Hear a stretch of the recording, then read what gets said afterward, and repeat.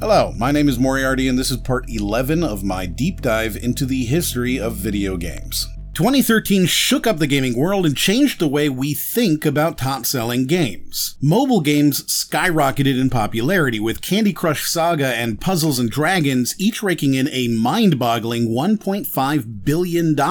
This shift in sales figures and gaming habits signaled that mobile gaming was no longer a niche market, but a force to be reckoned with. The accessibility, convenience, and snackable nature of these games, combined with the sheer number of people carrying smartphones, opened up gaming to a much wider audience. In turn, this challenged the industry to rethink game design, monetization strategies, and the overall gaming experience. Enter also the Dragon. Chinese gaming companies like Tencent started making serious waves in the gaming world, competing with the established giants from the US and Japan. This newfound competition added a layer of dynamism to the industry, pushing developers to up their game, explore new markets, and consider collaborations to stay competitive. Esports, too, continued its meteoric rise, with the international 2013 Dota 2 Championship boasting record-breaking numbers and a staggering $40 million prize pool. This growing popularity further legitimized esports as a serious competitive scene and provided more opportunities for players, teams, and businesses to invest and capitalize on this growing market. Amidst all this excitement, the 8th generation console was unveiled, promising to redefine the gaming experience. These shiny new machines sparked the imagination of gamers and developers alike.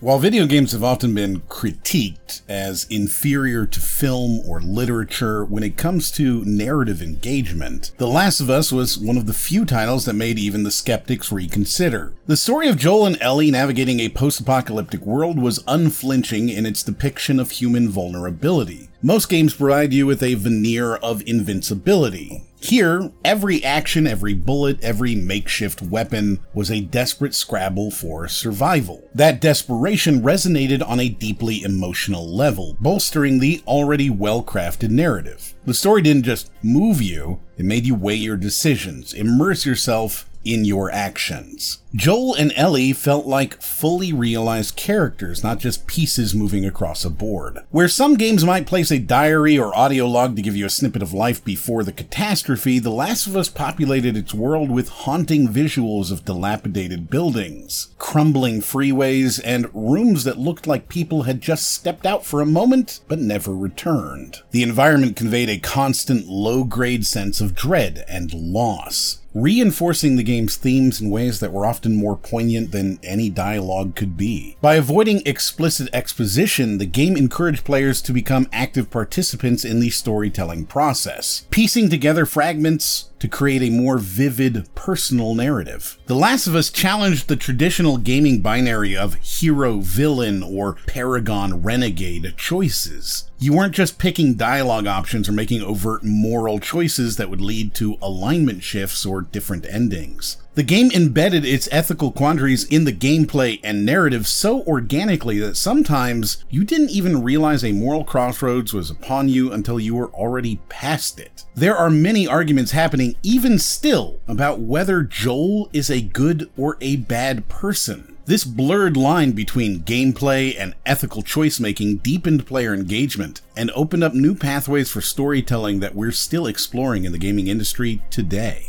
GTA 5 has made more money than any movie ever released, making it arguably the largest single entertainment product in history. The financial success of GTA 5 had enormous implications for Rockstar Games. In the years that followed, the company's identity evolved significantly. No longer just a game developer, Rockstar became a caretaker of a living, breathing online world. The massive income generated from GTA 5, especially its online component, meant that there was little financial incentive to rush another big release. Instead, they kept this behemoth afloat with constant updates, making the game feel perennially fresh. The sheer longevity of GTA 5 is nothing short of astounding, effectively staying up and popular for over a decade before any serious mention of GTA 6 could surface. The phenomenon also changed the game for the broader industry. The success of GTA 5 as a live service ultra hit became a template, a formula to crack for other game companies. It was as if the floodgates opened and the industry scrambled to replicate this model. And while many tried, few genuinely succeeded, pointing to something unique about GTA 5's formula that went beyond just being an open world game. It wasn't just the breadth of the world, but the granularity, the attention to minute details. Whether you were exploring the Hollywood-like Vinewood, the arid countryside of Blaine County, or the urban sprawl of Los Santos, every location had its own heartbeat and character. Even the non-playable characters you'd encounter felt thoroughly designed, imbued with a degree of unpredictability that made interactions genuinely engaging. The satire in this game wasn't merely window dressing. It was an integrated part of the world through radio shows, internet browsing within the game, and ambient conversations. The game offered a critique of American life that was at times jarring, hilarious, and uncomfortable. We can't overlook how this contributed to the overall narrative depth and replayability of the game, offering players more to chew on than just the story missions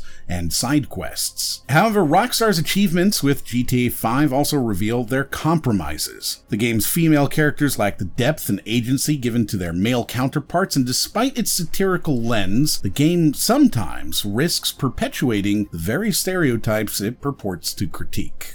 While the landscape was flooded with Call of Duties and Battlefields, Counter-Strike had been chugging along steadily for more than a decade. Yet this year, something seismic happened, something that transformed not just Counter-Strike but set a precedent for online gaming economies everywhere. The Arms Race update introduced skins, and the rest, as they say, is history. You see, the beauty of Counter-Strike's game design is that it achieved a delicate equilibrium, blending strategy, skill, and teamwork into a competitively viable experience. However, that's not solely a matter of chance, it's meticulously calculated. The game's competitive nature has made it one of the top esports titles for years, and Valve ensured that each update considered the professional scene. There are no gimmicky systems like kill streaks. Every weapon is immediately available to every player, and so it's not your character in the game who gets better, it's you. You get more knowledge, better skills, and become a better player. And when you watch a pro game, you can go and play that exact same map with those exact same weapons and try out the cool new strategy you just saw. Counter-Strike is an outlier when compared to its competitors, especially in how it updates. The vast majority of modern shooters follow the annualized model, new year, new game. This might work well for short-term revenue streams, but it also fragments the player base, dividing the community among various titles, and forcing players to adapt to new mechanics and systems with each release. Counter-Strike took a different path. By updating slowly but consistently over 2 decades, the game allowed players to master its mechanics deeply. When you can spend years honing your skills in the same game, it opens doors to professional careers that are far more stable than those offered by games that change every couple of months.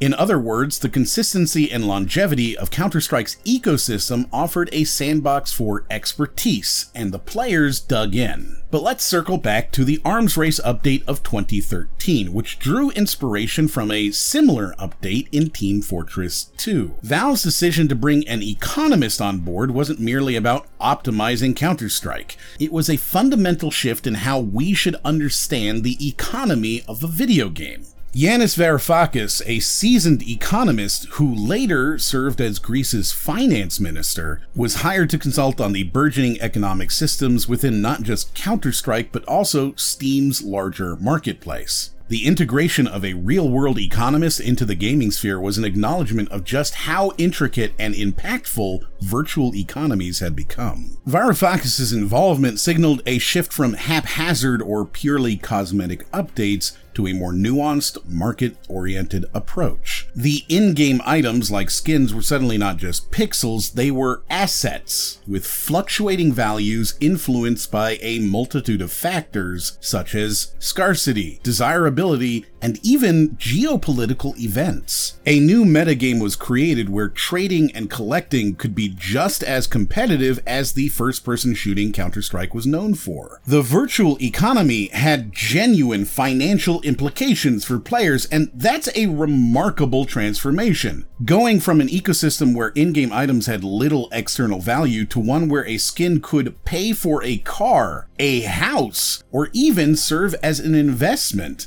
Today, some skins sell for upwards of $250,000. At the time, this update perfectly paralleled the rising tide of microtransactions and the concept of games as a service, effectively turning Counter-Strike into a pioneer yet again. And while the notion of skins might seem superficial, it's crucial to realize the psychological impact they had. They made the game more personalized, adding an extra layer of attachment. Each skin, whether it was a token for a personal milestone or a memorabilia piece from a significant esports event, served as an emotional and monetary investment in the game, tightening the loop of engagement. The mere concept of a sandbox game was nothing new by the time Minecraft was released in 2009. Games like Grand Theft Auto had already provided players with a playground of sorts to express themselves, but Minecraft took this concept and stripped it down to its core.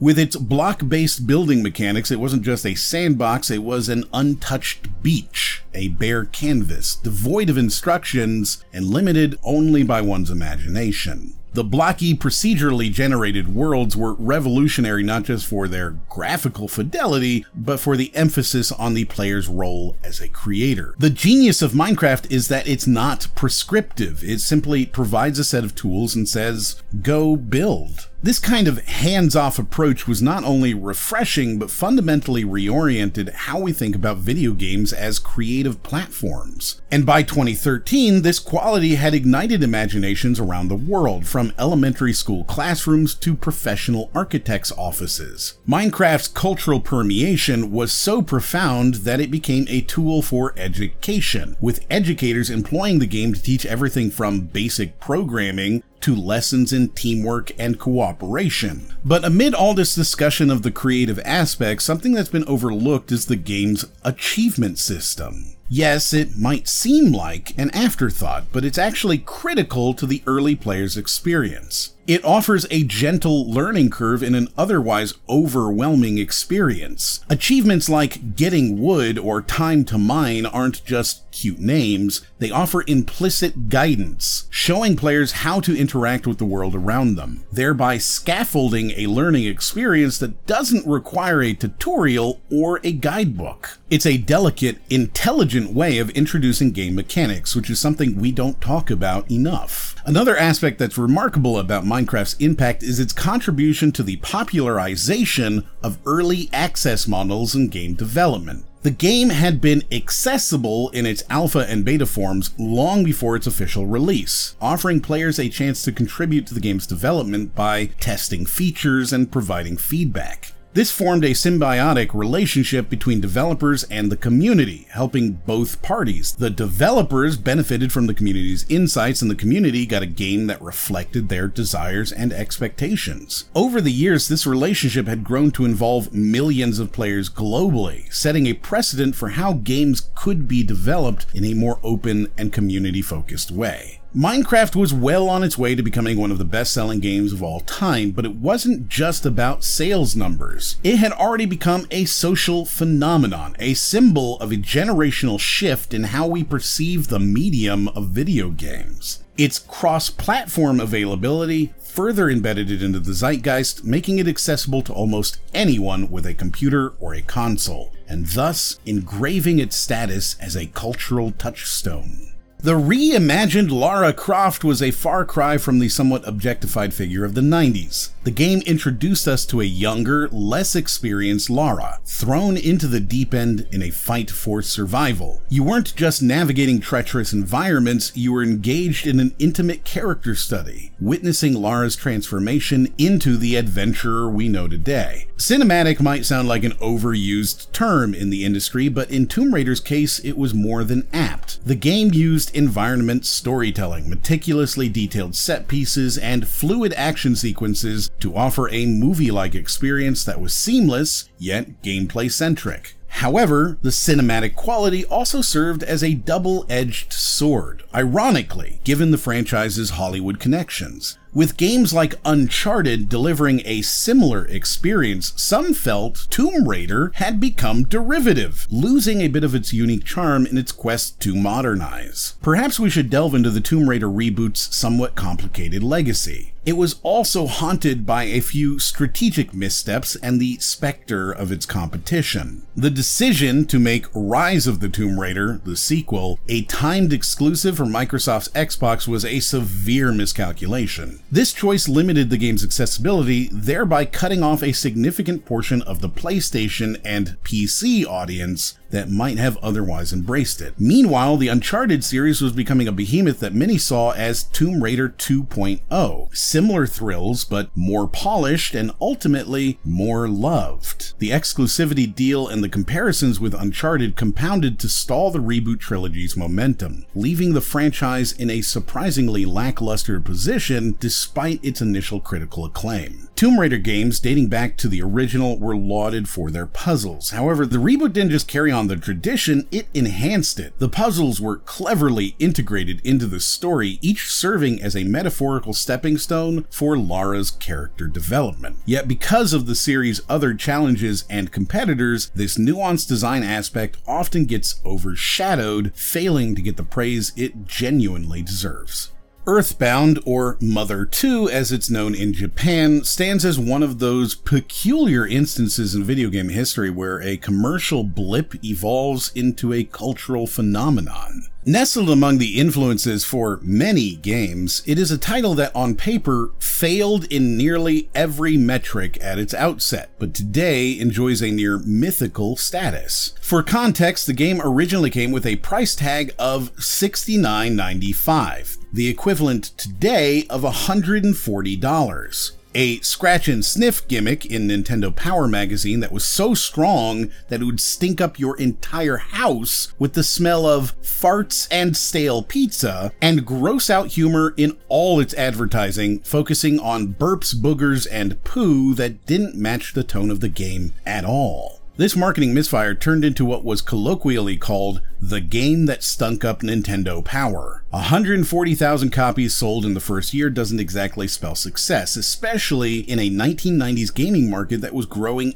exponentially. But Earthbound's legacy is an anomaly, and this is where things get intellectually juicy. The game's belated success is indicative of a seismic shift in the industry, from corporate dictate to grassroots advocacy. The fans, YouTubers, and retro aficionados were the catalyst for its eventual release on the Wii U Virtual Console, where it became a best-seller. This people-driven resurrection was almost foreshadowing the Kickstarter trends and consumer influence that was also becoming prevalent. However, the game's poor American reception had long-term ramifications for Nintendo's marketing strategies. The company became notoriously hesitant to put advertising dollars behind lesser-known titles, or, in the case of Mother 3, to release them in the States at all. The experience of Earthbound arguably made Nintendo more conservative, even as the industry evolved toward more diversified portfolios and indie releases. The seldom discussed yet strikingly influential aspect of Earthbound is the nuanced approach it took to narrative. This was a game that tackled themes of friendship, homesickness, and even existential despair, wrapped up in a seemingly childlike exterior. While other JRPGs delved into mythological epics or dystopian futures, Earthbound remained tethered to the mundanity of everyday life,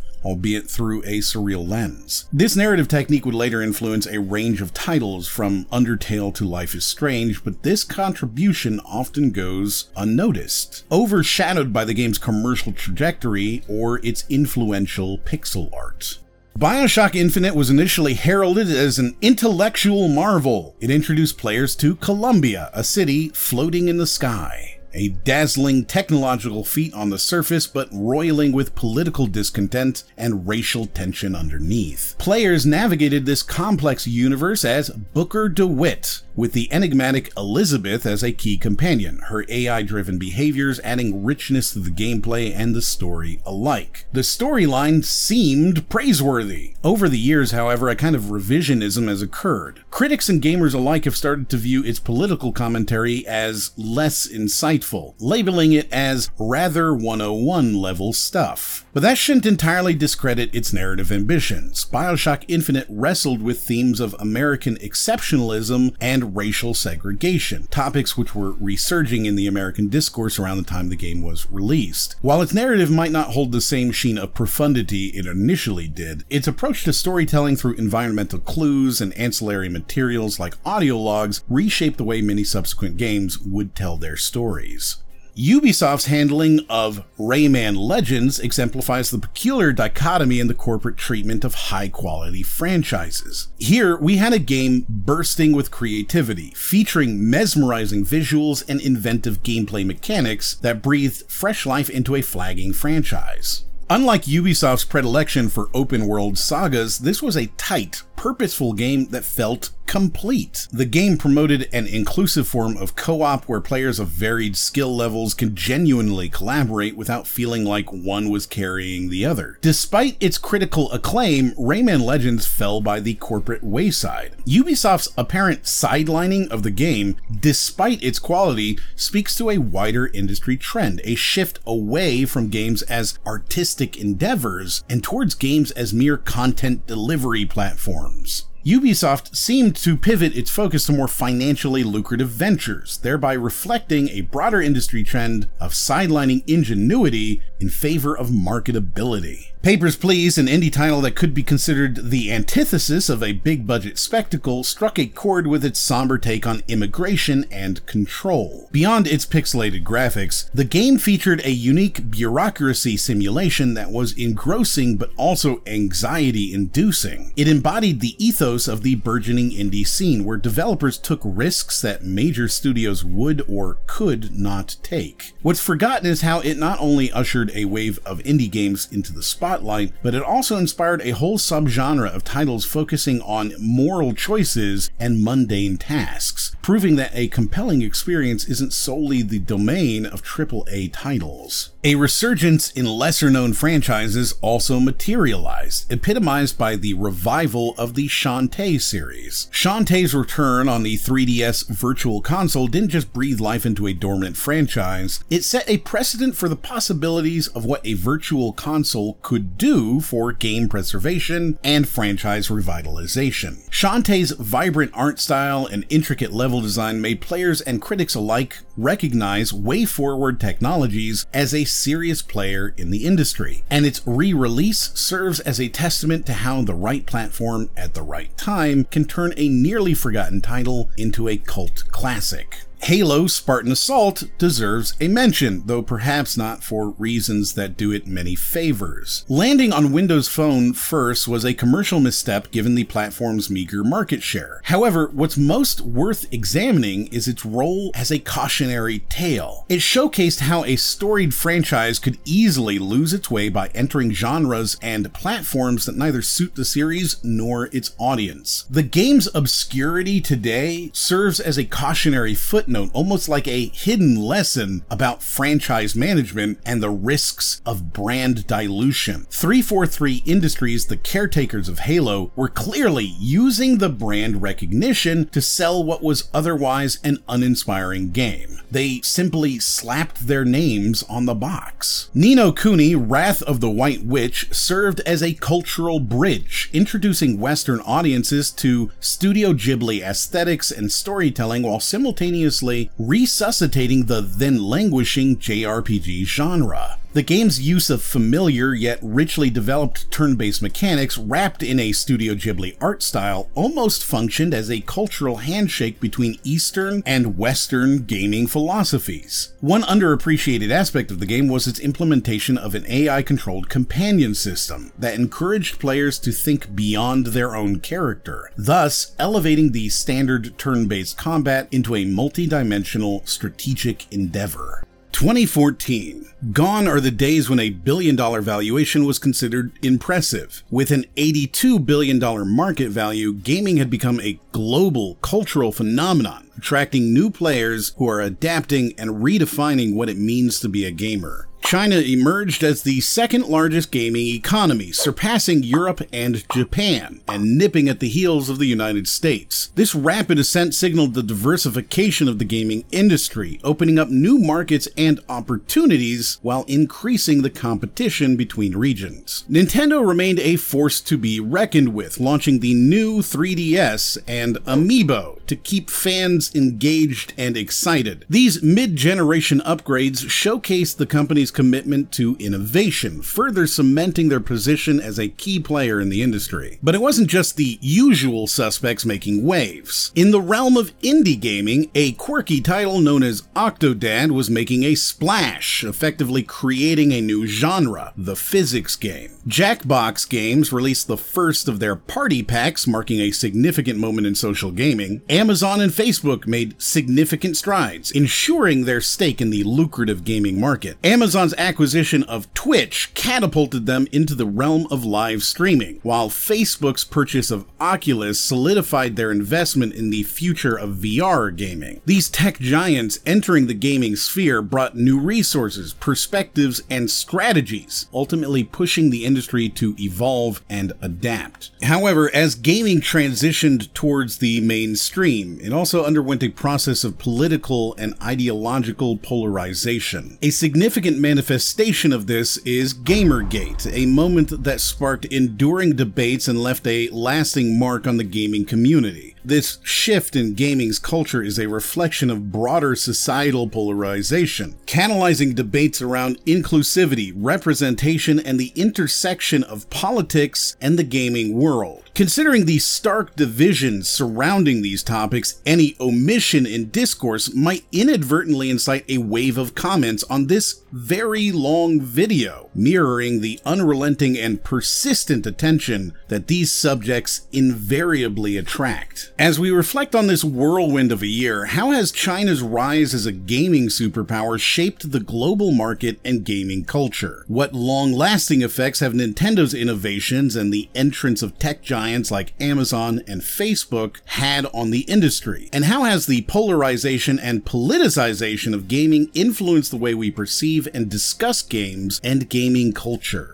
Hearthstone did something incredibly savvy. It piggybacked on the lore and characters from World of Warcraft. Blizzard already had a rabid fanbase deeply invested in the world, and by leveraging that universe, they were able to sidestep a major issue that plagues many collectible card games: the initial buy-in from players. You see, players were already familiar with the likes of Jaina Proudmoore or Thrall, so the game felt welcoming, even to those who might have been card game neophytes. With 10 million users in its first year and a staggering 1 million during its beta, Hearthstone became a phenomenon that was impossible to ignore. A lot of collectible card games, digital or physical, tend to overwhelm new players with complex rules, long manuals, or intricate mechanics that require deep knowledge and strategy. Hearthstone, however, simplified this dramatically. Within 30 minutes, you could understand the core mechanics of the game. By lowering the entry barriers, Blizzard made an implicit statement: this game is for everyone, not just the hardcore card game enthusiasts. However, accessibility didn't mean a lack of depth. The more you dug into Hearthstone, the more you realized the intricacies involved. Each card wasn't just a static image with some stats, they had unique mechanics that could dramatically alter the state of play. Spells, traps, and hero powers all interacted in complex ways, allowing for a depth of strategy that made the game endlessly replayable. Let's not forget the RNG factor, the randomness that could sometimes decide games. While it might seem controversial to some, this randomness made each game feel like a new puzzle to solve, keeping the gameplay experience fresh and leading to some unforgettable, jaw-dropping moments.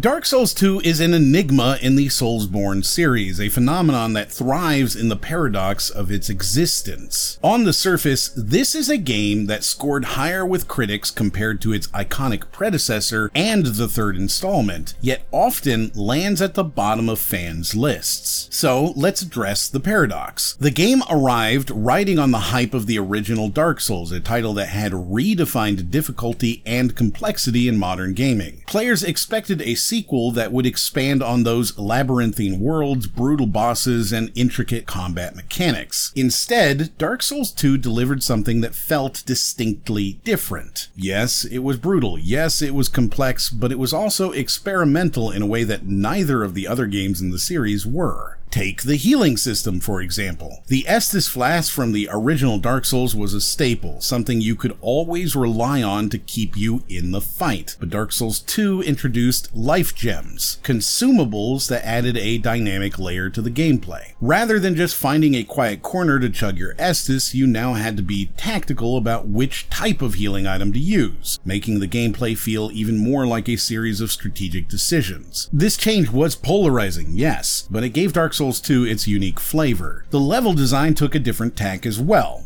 While Dark Souls focused on a seamless, interconnected world, Dark Souls 2 aimed for more disparate, distinct areas. Fans criticized this approach, arguing that it lacked the organic feel of the original, but what's often glossed over is that this very disjointedness imbued the game with an unsettling, dreamlike atmosphere, often feeling like an endless series of disconnected nightmares. It's a design choice that evoked an emotional response, whether good or bad, and not just a navigational one. And then there's the story, or the way Dark Souls 2 seemed to exist somewhat adrift of the narrative arcs that bound the first and third games. It's not that Dark Souls 2 didn't contribute to the lore, rather it offered a different perspective, almost like an apocryphal text in a religious canon. It didn't tie up neatly with its siblings, and that seemed to make fans uncomfortable. But in its refusal to conform, it presented lore enthusiasts with more interpretive freedom, encouraging players to dig deeper into its fragmented narrative elements. Dark Souls 2 is in this time capsule primarily because of the critical praise it got as a tail-on effect for being a sequel to Dark Souls, instead of being incredible itself.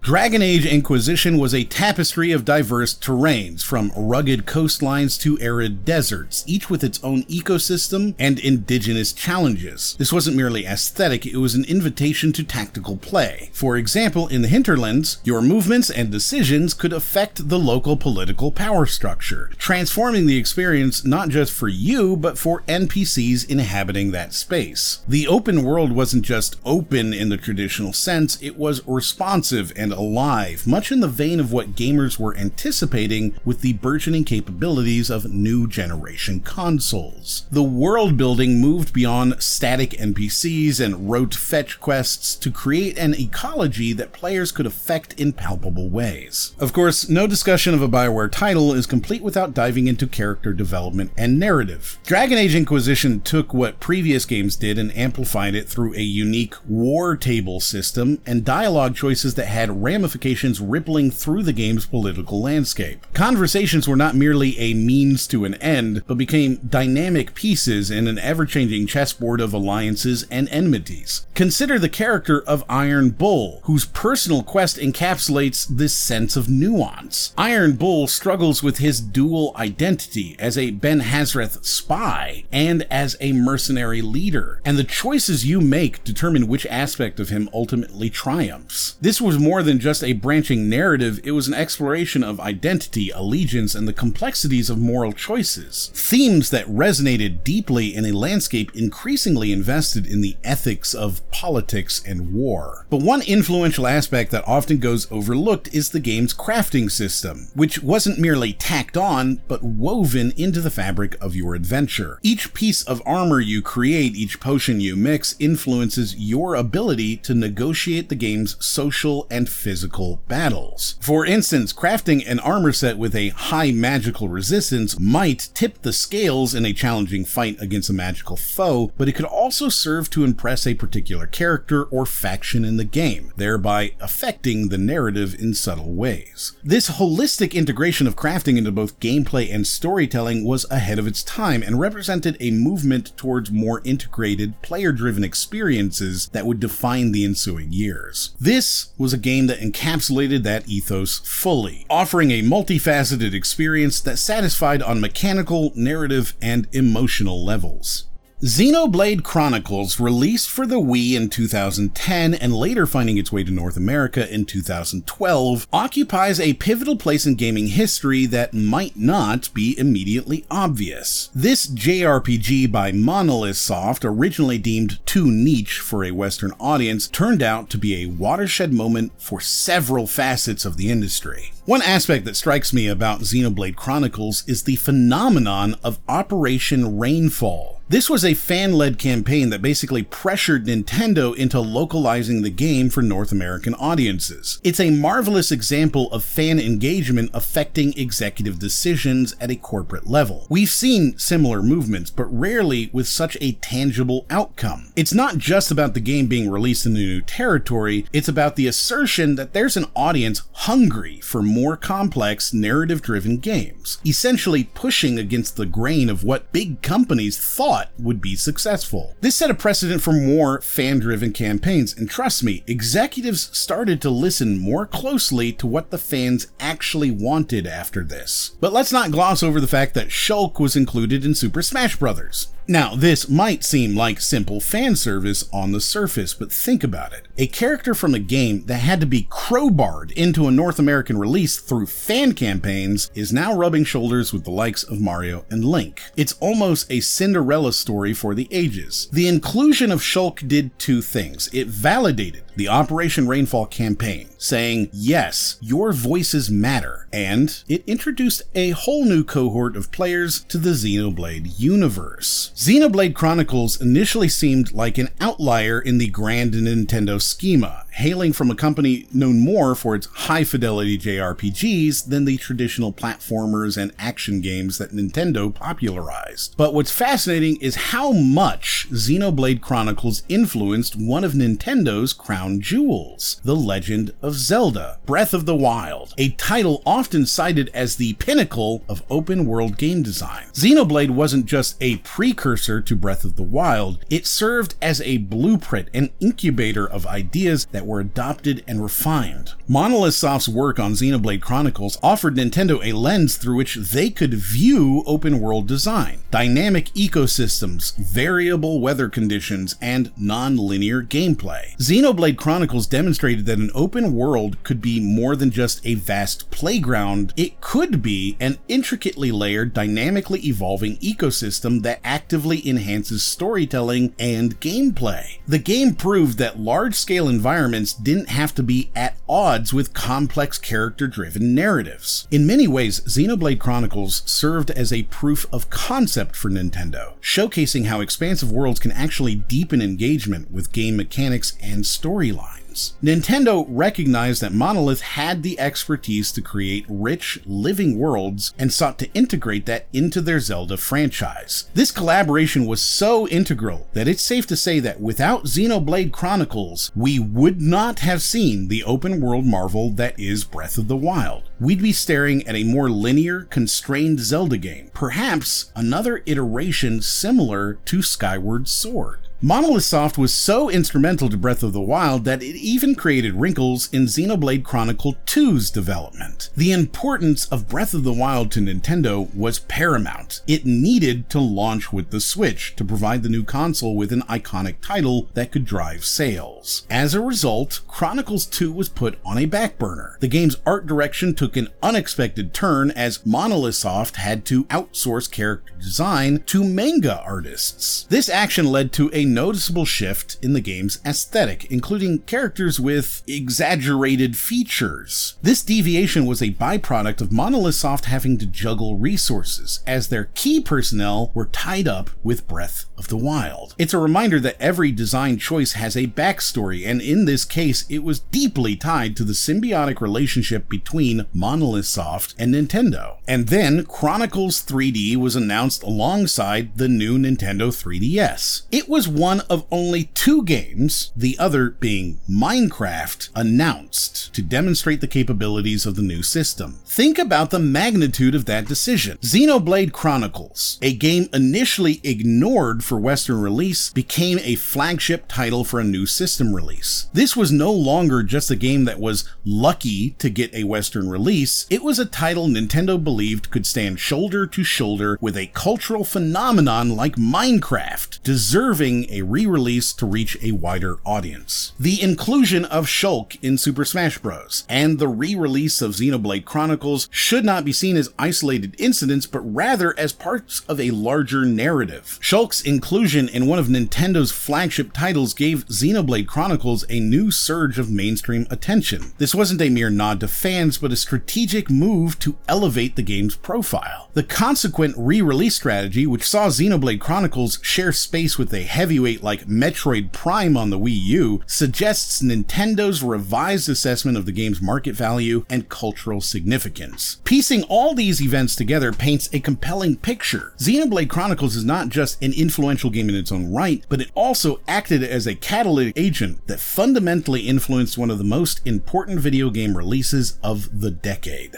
Alien Isolation stands as a pinnacle of the survival horror genre and serves as an exquisite revival of the tension and atmosphere from the original 1979 Alien film. Its timing couldn't have been more poignant. When the gaming industry was noticeably veering towards a future of multiplayer-centric titles and microtransactions, here was a game that thrived on solitary dread, enveloping you in a persistently hostile environment where every second counted. The developers took meticulous care to recreate the gritty, lo-fi tech aesthetic of the late 70s, the era when Ridley Scott's original film was created. The developers took meticulous care to recreate the gritty, lo-fi tech aesthetic of the late 70s, the era when Ridley Scott's original film was conceived. Called retrofuturism, this was a period when science fiction depicted space as a grimy, industrial place of work, rather than the pristine labs and clean corridors you might see in, say, Star Trek. Right down to the last analog dial and CRT screen on the Sevastopol space station, the game committed to this vision. This meticulous attention to detail not only rendered a more immersive experience, but also effectively transported players back in time. When high-fidelity graphics and modern realism were becoming the norm, Alien Isolation dared to embrace the retrofuturist aesthetic, making a compelling argument for stylistic authenticity over brute technical prowess. Unlike many survival horror games where enemy movements can be predicted or memorized, the Xenomorph in Alien Isolation had an AI that was designed to adapt and learn from the player's actions. You couldn't just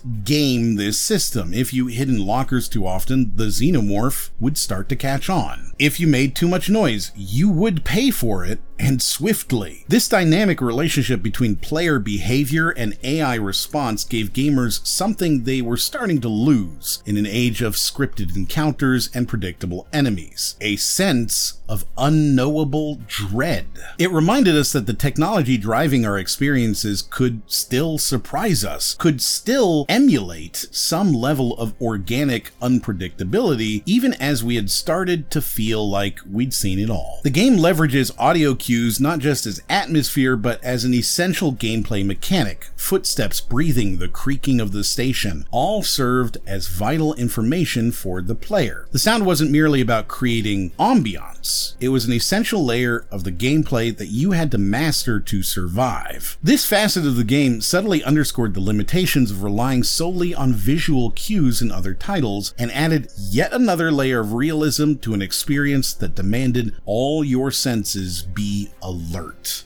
Shadow of Mordor distinguished itself with a unique approach to storytelling through its groundbreaking Nemesis system. This wasn't just a gimmick or a peripheral feature, it formed the very backbone of the game. It made every player's experience unique by creating a dynamic hierarchy among the orc chieftains you would fight. Defeat one and another would take its place, often with personalized dialogue that remembered past interactions. This wasn't just a randomly generated sequence, the game actually evolved in response to your actions. Even if you were killed by a grunt, that same orc would remember you and potentially get promoted, turning the tables on traditional game design where enemies are usually forgettable. 2014 saw AI as a hot topic in the industry, but often confined to the realm of making enemies smarter or more reactive. Monolith took it a step further. The AI in Shadow of Mordor didn't just adapt to your fighting style, it integrated itself into the narrative. In doing so, it blurred the lines between story and gameplay, making them two sides of the same coin, a trend we've seen gain more traction over the years. Something that has lost focus over the years is the notion of copyright and patent trolling. Monolith Productions patented the Nemesis system, sparking heated debates about the ethics and ramifications of limiting such innovation to one company. This had a wider implication for the industry. How much of a gameplay mechanic can you patent before you start stifling innovation as a whole? While it didn't start this conversation, it certainly brought it into sharp focus, reminding us that the realms of creativity and intellectual property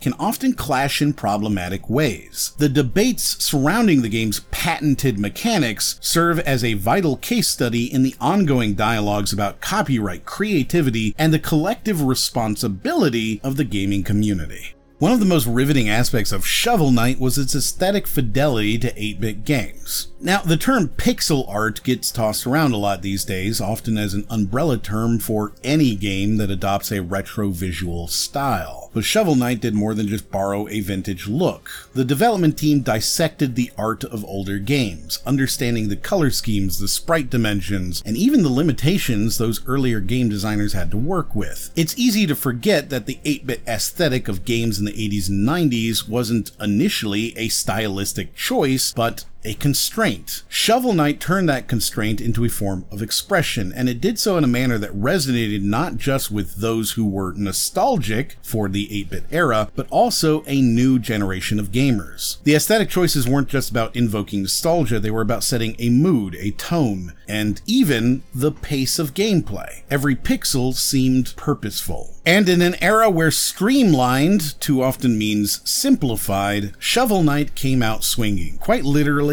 with a shovel. This wasn't merely a gimmick, it was a tool that integrated combat, puzzle solving, and platforming. It added complexity and richness to what might seem on the surface to be a very straightforward game. This well-designed gameplay loop turned what could have been a mere throwback title into a modern classic, proving that retro gaming mechanics could still be relevant and challenging, pushing the player to think creatively within the confines of a 2D space. Shovel Knight caught attention for a reason that isn't discussed as much as it should be: the rise of indie game crowdfunding. This was in the thick of the Kickstarter era for video games. Titles like Shovel Knight not only validated crowdfunding as a viable development route, but also set the standard for what backers should expect from a crowdfunded project. Its success was a vindication of direct consumer-to-creator relationships, circumventing traditional publishing gatekeepers. As the gaming community eagerly anticipated the release of Halo the Master Chief Collection, expectations were sky high. The promise of revisiting the iconic Halo series with all its remastered glory on the next-gen console was tantalizing. But upon its release, the reality was a stark contrast to the dream. The Halo series had always been a beacon of excellence in the gaming world. Its rich lore, revolutionary gameplay, and memorable characters had set standards in the industry. So, when the Master Chief Collection was announced, it was seen as more than just a game. It was a tribute, a celebration of a legacy. But as players booted up the game, excitement quickly turned to frustration. The launch was, to put it bluntly, a disaster. Multiplayer maps, a core component of the Halo experience, were riddled with glitches and bugs. Matchmaking, the very essence of online play, was broken. Players found themselves waiting in endless queues, only to be dropped or paired in uneven teams. The community was in an uproar, and the backlash was palpable. This wasn't the Halo they knew and loved. This was a shadow of its former self. 343 Industries, the new torchbearers of the Halo legacy, faced a daunting task.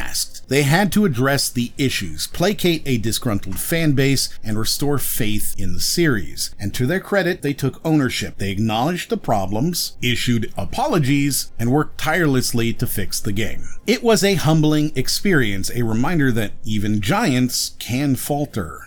Bungie, having basked in the glory of their monumental Halo series, stood at a defining juncture in their journey as a game development company. With Halo now in their rear view, they geared up to manifest a new, even more ambitious vision: Destiny. But to bring this dream to fruition, Bungie had to overcome a multitude of hurdles, not the least of which was the enormous cost of development. The initial vision for Destiny was ambitious, to say the least. The plan was to create an expansive online universe that would evolve over a decade, blending FPS mechanics with MMO-style social and progression systems. This shared world shooter concept was pioneering, but it also posed numerous developmental challenges. One of the initial challenges for Bungie was to transition from being a single console developer for Microsoft to creating a game that spanned multiple platforms, including PlayStation. This transition was a significant leap, requiring new tools, expertise, and development strategies. The fiscal reality of developing a game like Destiny was no small feat. Estimates suggest that over its entire development cycle, Destiny 1 guzzled a jaw-dropping $500 million.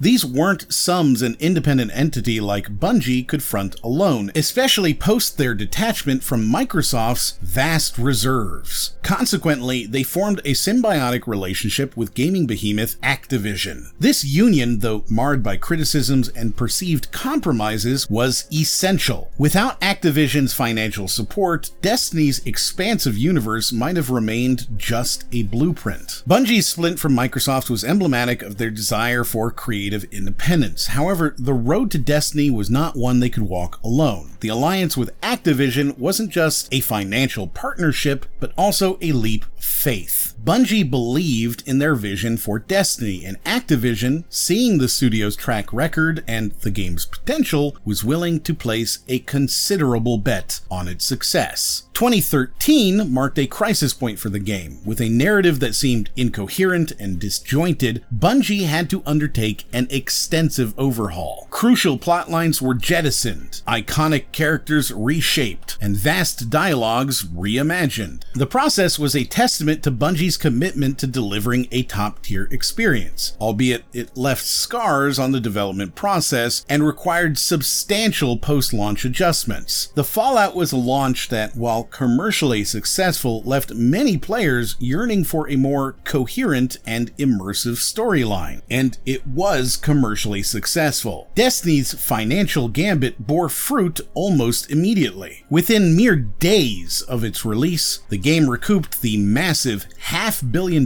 development expenditure. With Destiny, Bungie embarked on a novel approach. Distancing themselves from the traditional single-player narrative-driven model of the Halo series, Destiny was conceptualized as an ever-evolving online universe. This wasn't merely about playing, it was about existing in a living, breathing cosmos that underwent constant metamorphosis. The transition from creating static, single-release titles to designing evolving online ecosystems required not just technological adaptation, but a shift in storytelling, player engagement, and monetization strategies. The pivot to an online-centric model was a boon in multiple dimensions. For one, it facilitated a steady revenue stream for both Bungie and Activision, thanks to regular updates, expansions, and in-game purchases. Bungie's embrace of microtransactions in Destiny's post-launch era was a reflection of broader industry trends and the challenges of funding ongoing content development. Furthermore, it engendered a dynamic dialogue with the player base. Player feedback wasn't just a post-mortem, it was real-time input that could sculpt the game's trajectory.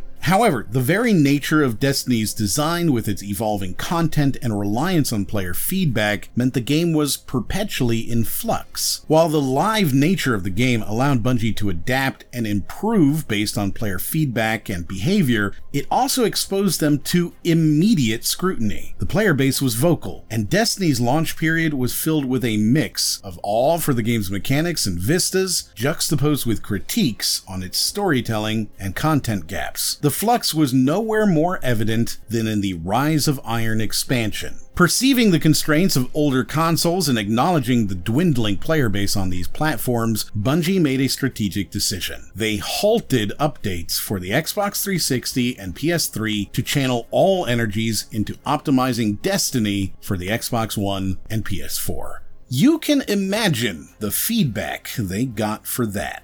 EVE Online. Now, here's an MMO unlike any other. While massively multiplayer online games had been enjoying success in various forms, EVE Online stood as a stark departure from the formulaic grind of its contemporaries. Instead of go kill 10 rats, you found yourself deep in political intrigue, territory wars, and economy management that often mirrored real-world complexities. But let's zoom in on an event that underscored EVE's uniqueness and ingenuity: the Bloodbath of BR5RB. This was a 21-hour-long PvP encounter involving over 7,000 players, an event sparked entirely by a missed payment on a virtual station, cascading into a full-scale war. But the Bloodbath wasn't just an anomaly or a flash in the pan, it was the natural culmination of years of intricate player politics, alliances, and economic systems. The event showcased how EVE Online transcended traditional gaming boundaries, becoming a digital stage for human social phenomena. The most fascinating part? The economic repercussions. The destruction of ships and assets in the Bloodbath had real-world financial equivalents, placing a numerical value on the collective endeavors and conflicts of its players, an estimated in-game loss equivalent to $330,000 in real-world money. That's not just fascinating from a gaming perspective, it's a moment of anthropology, a study in emergent behaviors facilitated by digital worlds. Bayonetta 2 stood as a testament to how far the industry had come in terms of collaboration and setting aside old rivalries. At the intersection of Platinum Games' expertise in action, Sega's rich history, and Nintendo's adventurous foray into mature themes, Bayonetta 2 was born. Sega and Nintendo, once bitter rivals in the console market, now teamed up to co-produce a game. An unthinkable development if you're looking at it through the lens of the 1990s. The very existence of this game was a triumph in diplomacy. This is Nintendo we're talking about, once the epitome of family-friendly gaming, participating in the production of a game featuring a mostly nude gun-toting witch. The teamwork involved was more than just a business transaction, it was a mature recognition by each company that their unique abilities could combine to produce something spectacular. It also spotlighted how far Nintendo was willing to go to diversify its game library, acknowledging the necessity for more mature, complex narratives and themes in an industry that was rapidly outgrowing its youthful past. This becomes especially interesting when you consider that Bayonetta 2 performed only adequately in terms of sales, yet its quality and audacity fortified it as an enduring staple in action gaming. The Wolf Among Us solidified itself as a milestone in episodic storytelling. It was a swan song of sorts for Telltale Games, who were riding high on the success of its episodic story games, especially after The Walking Dead. The Wolf Among Us can be seen as the zenith of the narrative richness that Telltale could achieve, a high point before the series of unfortunate events and mismanagement that led to their decline. The Wolf Among Us provided a multi-layered narrative experience that was indicative of what episodic storytelling could offer: deep character development, morally great choices, and a serialized format that left players eagerly awaiting the next installment. Its art style, dialogue options, and plot structure serve as a case study for effective episodic storytelling, but sadly, this quality level wasn't to be sustained in Telltale's future releases, making this title an artifact of sorts, a monument to a style and an era. It's a sobering look back, considering what happened to Telltale, but the game remains a critical touchpoint for narrative design. In an industry saturated with action-packed shooters and sprawling open worlds, this was a game that dared to be intimate, that dared to invest in the power of story. Old School RuneScape's 2013 release is a gripping study in the power of nostalgia and community involvement. This wasn't just a reskin or a minor update, it was a faithful restoration of a game as it existed in 2007. The decision to do this didn't come from the developers out of the blue, it was a democratic process where players voted for the game they wanted. Over 450,000 players cast their votes, effectively reviving the RuneScape they loved. This was more than just a reboot, it was almost like a protest vote against the direction modern MMOs were taking, often loaded with microtransactions and endless, uninspired quests. It's an instance of the gaming community essentially saying, this is the game we want to play. And it's not merely a remaster, it replaced RuneScape in the hearts and minds of many players. The phenomenon also demonstrated the power and direction a dedicated fanbase could imprint on a game's development, something we can't overlook when considering the landscape, where player feedback started becoming increasingly integral to a game's lifecycle. Then we have Threes, a mobile game that became a sacrificial lamb in the discussion about originality and plagiarism within the gaming industry. This mobile game wasn't just addictive and engaging, it also became the unfortunate victim of the clone wars in the mobile space, a sector of the industry that was making a massive amount of money, often at the expense of original ideas. Just a month after Threes was released, 2048 took the scene and took much of the credit. This scenario uncannily mirrored the early 1980s video game market, where cloning was rampant. Remember the influx of breakout clones? It raises questions about intellectual property and the ethics of game design, but Threes was more than just a victim. It became a rallying point for discussions about originality, integrity, and the need for proper crediting in game development.